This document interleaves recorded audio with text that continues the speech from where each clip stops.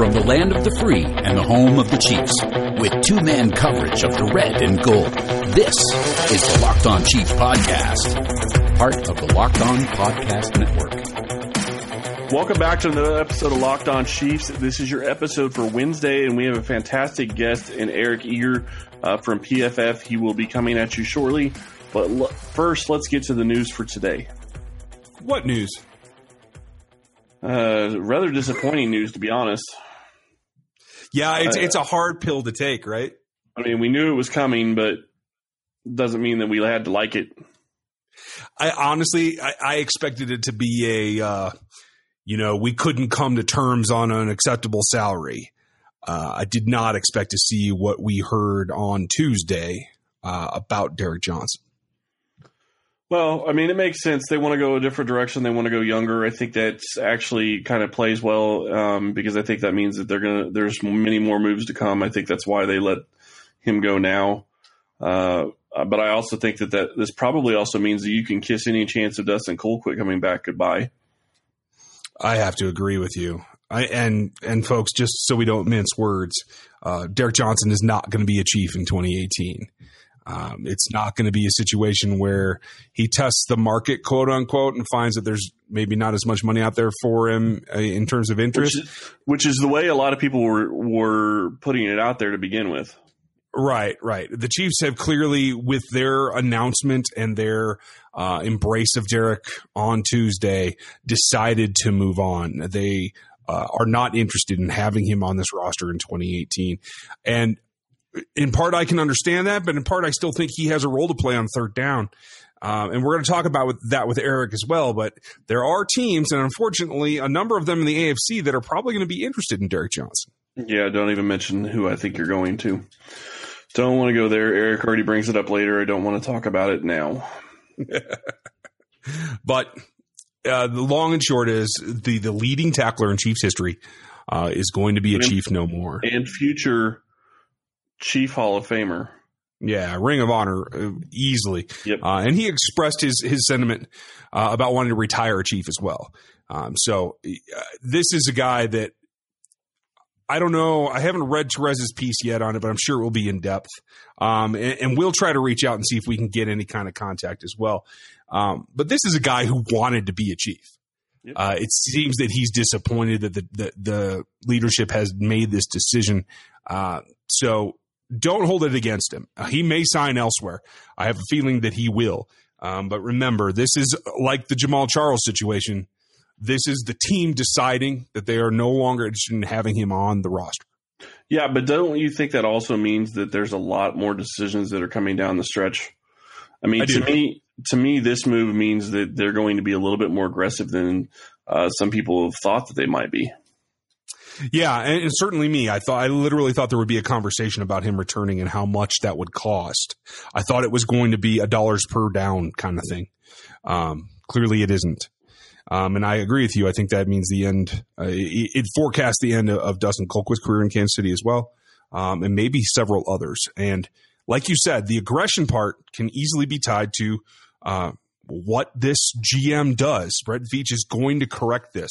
It's got me honestly changing my philosophy about what I think is going to need to be done for this roster in both free agency and the draft. Yeah, and that's understandable. I do think that this could also mean the end. Obviously, Tom Bahali's not going to be here next year. No way they keep him with releasing Derek Johnson. Derek Johnson was more serviceable than he was this year. To me, I almost think this means probably the end of maybe Ron Parker and Alan Bailey as well. And certainly possibilities. Honestly, their contracts were structured in a way that this elevation at this salary level, I thought they were probably overpaid when they signed their contracts, let alone the fact that they're a couple years older now. So we will see what comes down. But before we wait any longer, why don't we get to talking to Eric Eager from Pro Football Focus? Welcome back. It's Locked On Chiefs, and we are doing a special. We have Eric Eager with us from Pro Football Focus. We're going to go over this defense, and in light of what we heard today, as we're recording this, fresh news about the actual voiding of Derek Johnson's contract. We're going to get to that here in a second, but we are with Chris Clark. I'm Ryan Tracy, and Eric, thanks for joining us. Hey, thanks for having me. So this kind of feeds into what I was going to ask you about in the first place, but I guess we should address the news of the day that the Chiefs feel, as a lot of us have probably speculated, that Derek Johnson's time in Kansas City has come to an end, that while he still got some value, they're choosing to get younger and move on. And I think really the question is, how do you see his value across the league? Yeah, I mean, I think he had one of our better numbers in terms of like yards allowed per snap and pass coverage. He, had over the years grown less sturdy against the run. So, I think the Chiefs started to figure out how to use him a little bit in terms of having Pierre Lewis and Ragland take series away from him and things like that. But I would say that if he were to come back to Kansas City or to sign with a different team for less money, I mean, I think his role would be sort of as a veteran, playing in like dime and nickel packages as a coverage linebacker. A team like, for example, the Patriots, used to deploy guys like Junior Seau that way. And, I think he'd be sort of a perfect kind of player for a team like that, especially if Johnson's looking to win a championship before his career's over. And that's going to make a lot of Chiefs fans pick the one team, right? The one team nobody wants to hear him going to. I get it, though. I mean, I was just going to say, I get it. I get why you would say that. I get why it would be a smart move for them. It gives them a skill set that is hard to find. Coverage linebackers aren't, especially inside linebackers aren't very plentiful in the NFL, so it would be a good fit. And he's not going to be able to get a big contract elsewhere. I agree with that. My question to you is where does Kansas City go from here? Yes, they have Kevin Pierre-Louis, but he's a free agent. And yes, they have Reggie Ragland, but he's not the same type of player as Derek Johnson. It really looks like they're going to have to rebuild that inside linebacking core, right? Yeah, I mean, I think they can get by if they have a better secondary, to be quite honest. The Chiefs had got, over the years had dealt with, players like Josh Mauga, I think even like Akeem Jordan before him, players like, Ramik Wilson, who was a player they had cut in a season and brought back. I think, if you think Reggie Ragland's a good player and you think, Kevin Pierre-Louis, I don't know if they're going to re-sign him or something or go with Ramik Wilson again. But I think the real issue for the Chiefs is the fact that when they went three safeties last season, the Daniel Sorensen and Eric Murrays and the Ron Parkers simply couldn't play the roles as well as the guys like Tavon Branch, Hussein Abdullah, Eric Berry, and so forth. And I think that like the Chiefs really want to get into these sub packages and play that way. And I think you need the sort of the horses in the secondary to do that. And due to injuries and ineffective play, I think that's really where we sort of saw that, that defense is not, particularly stable to, a guy like Johnson losing a step. So I do agree that they have to look there, but I don't think that that's, I think that there are actually really decent options in free agency and even, possibly the draft, where you can find big safeties to come down and play that inside position, the 45% of the time the Chiefs want to play dime.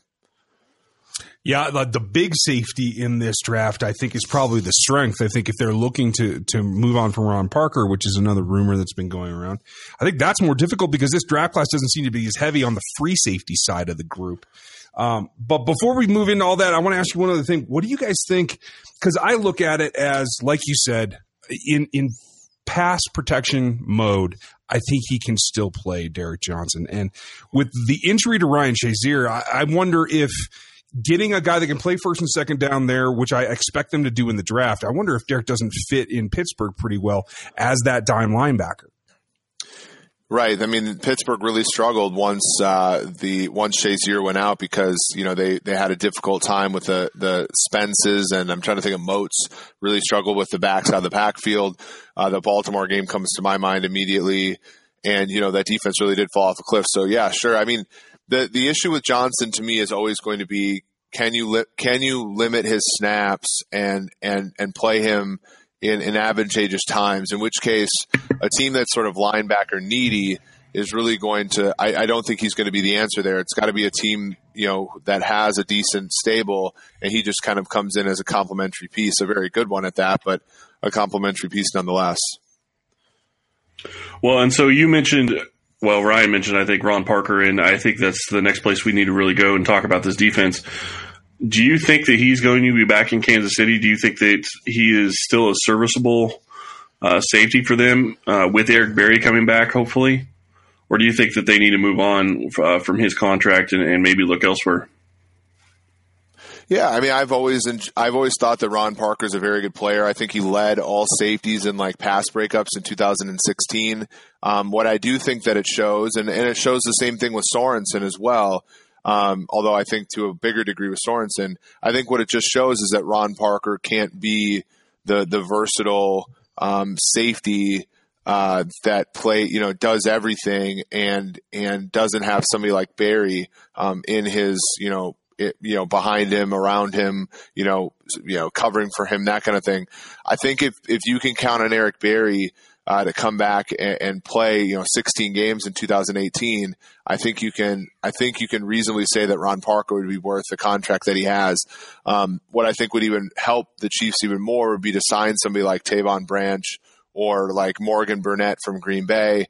I'm just kind of having a third safety there, and then Parker becomes the kind of player that they've always sort of liked him to be, which is a guy that can come down and play in the slot, a guy that can come down and play in that dime role or play deep. I think last season, he was just he and Murray and Sorensen were just exposed for the fact that they didn't have Berry there.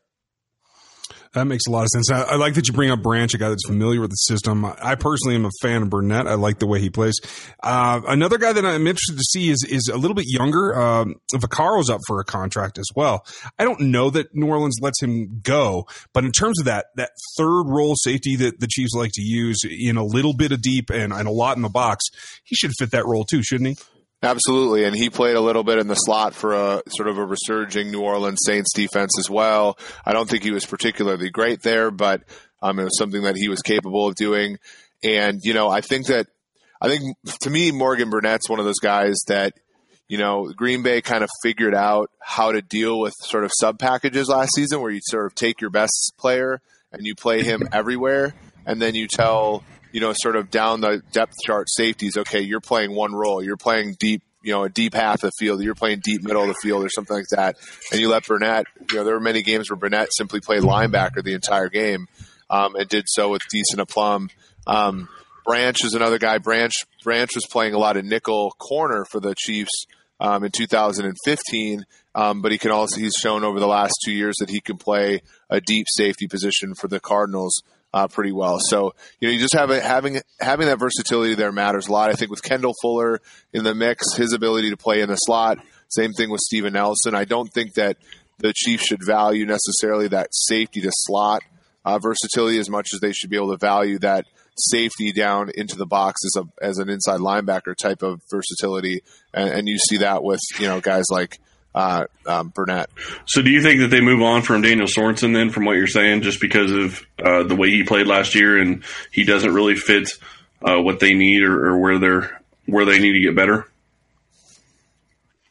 Yeah, I mean, I actually during the preseason I thought he was a guy that could have gotten released only because and obviously his contract was weird, but I think it depends upon how they view his value on special teams, because he's still a plus special teams player and sort of always has been. And I know the Chiefs really do value special teams, but they have a guy like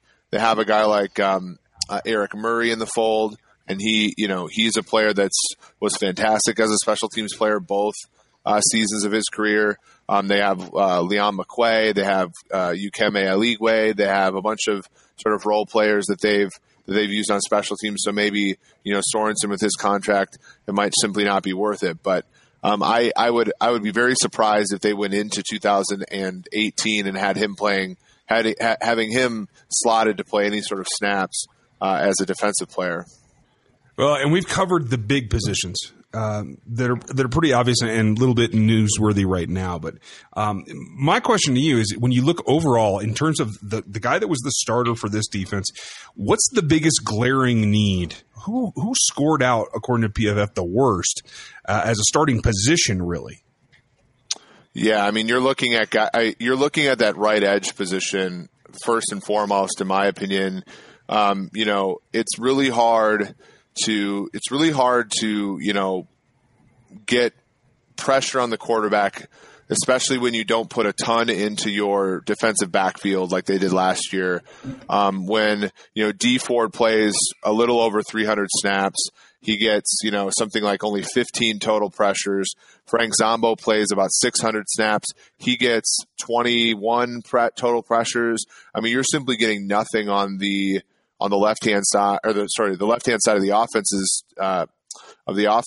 and so Justin Houston's forced to be basically like their only pass rusher from the edge, and he's fantastic, but he has injury history and they can chip to his side and things like that. So I think for them, it's really going to have to boil down to them finding.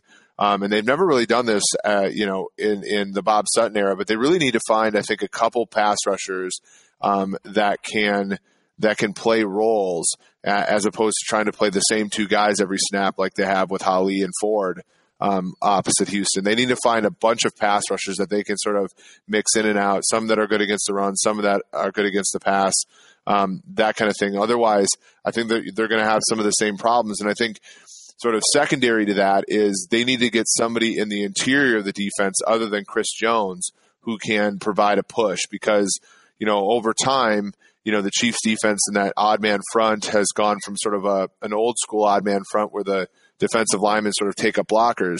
The NFL has really changed, and you're going to need guys on the interior to really get pass rush, push the pocket a little bit. Otherwise, you're going to see a lot of games like we saw last year where their defense simply is either going to wear down or just be uber susceptible to the pass than they should be. And you talk about the defense and the right edge.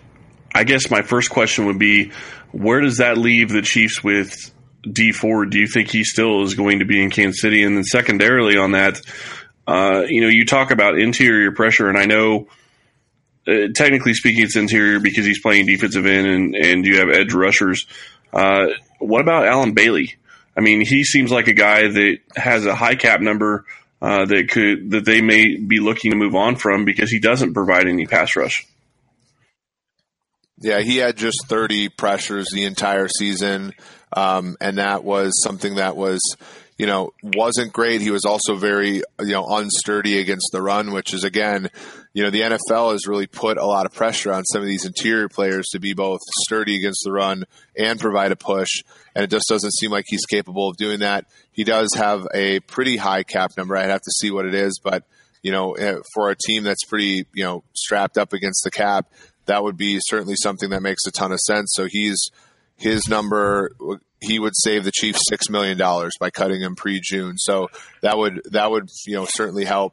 I think they have to take a look at Tanoh Kpassagnon inside as well, just because of some of the needs they have for athleticism in there. And I also think that they simply just need to be better at dialing up blitzes.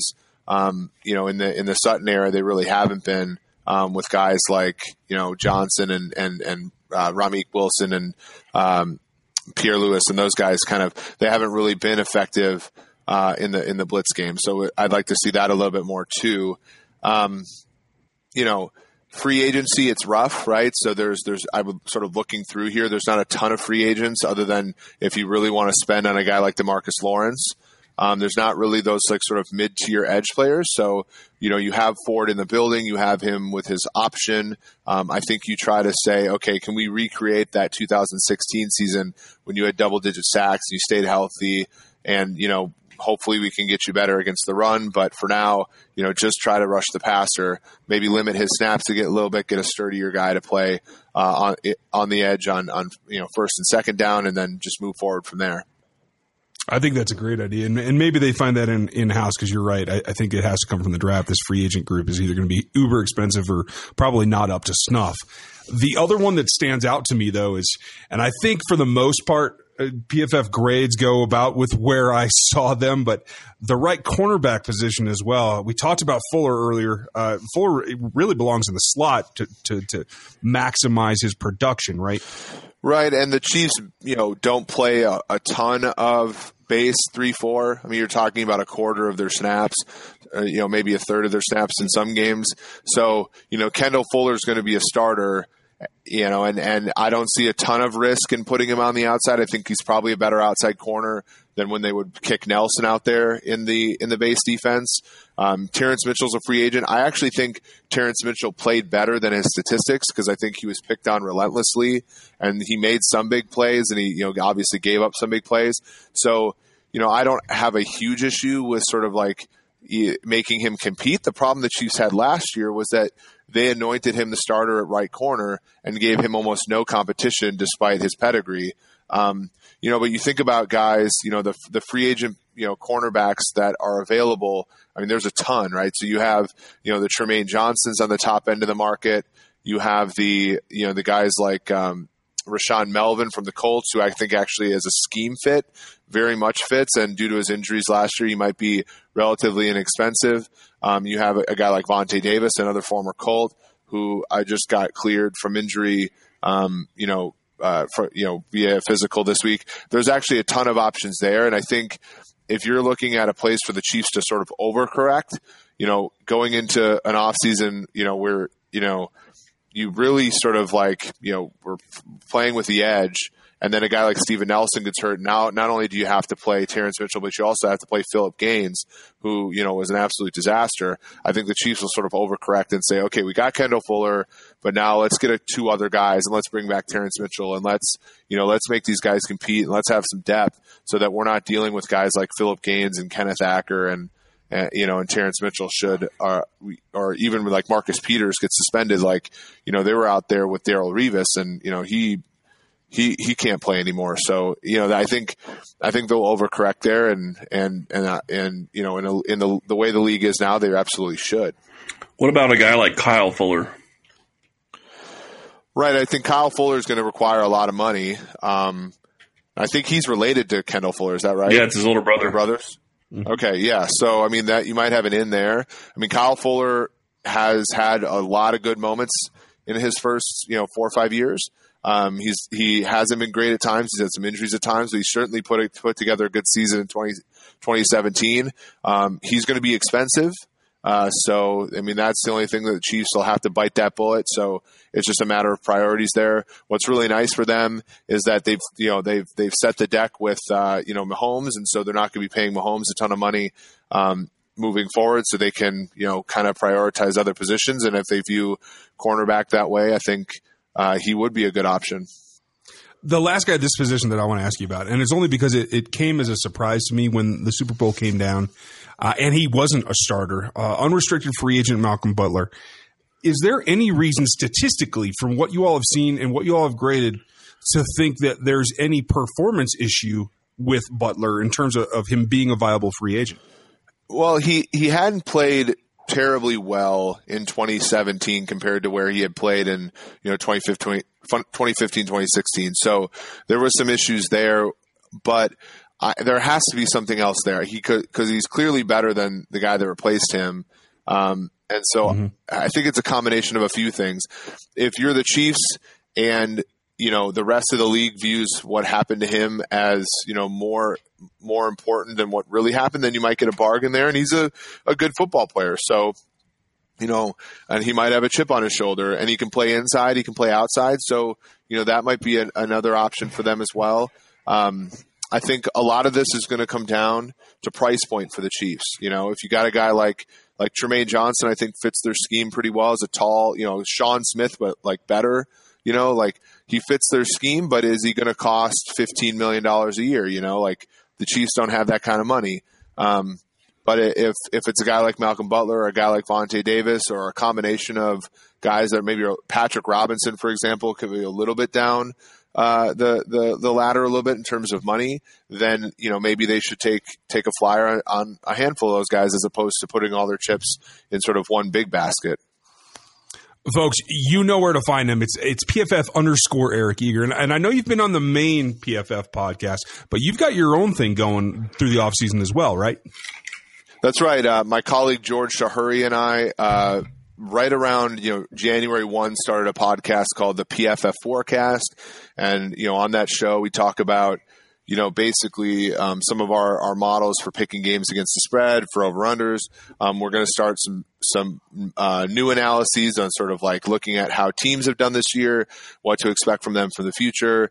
And then we always do a little bit of like kind of like a chalk talk analytics, kind of like, here's why people like us think that running backs are not important. Here's why people like us have your favorite team rated 17th when they're above 500. Those kind of things. And so hopefully people, will like the podcast, because I think we're going to try to, make the analytics around football fun and try to, do it in a way that's accessible for everybody. So yeah, we're, give us a listen. We're on iTunes. It's super enjoyable. And folks, on Twitter, PFF_Eric Eager. Eric, we appreciate you coming on with us. It's great to talk to you again. Yeah, thanks, guys. Thanks for having me. Thanks for listening to the Locked On Chiefs podcast. While you're out there, give us a rating or review. And reach out to us on Twitter, @Ryan Tracy NFL and @Chris Clark NFL. We'll talk to you next time.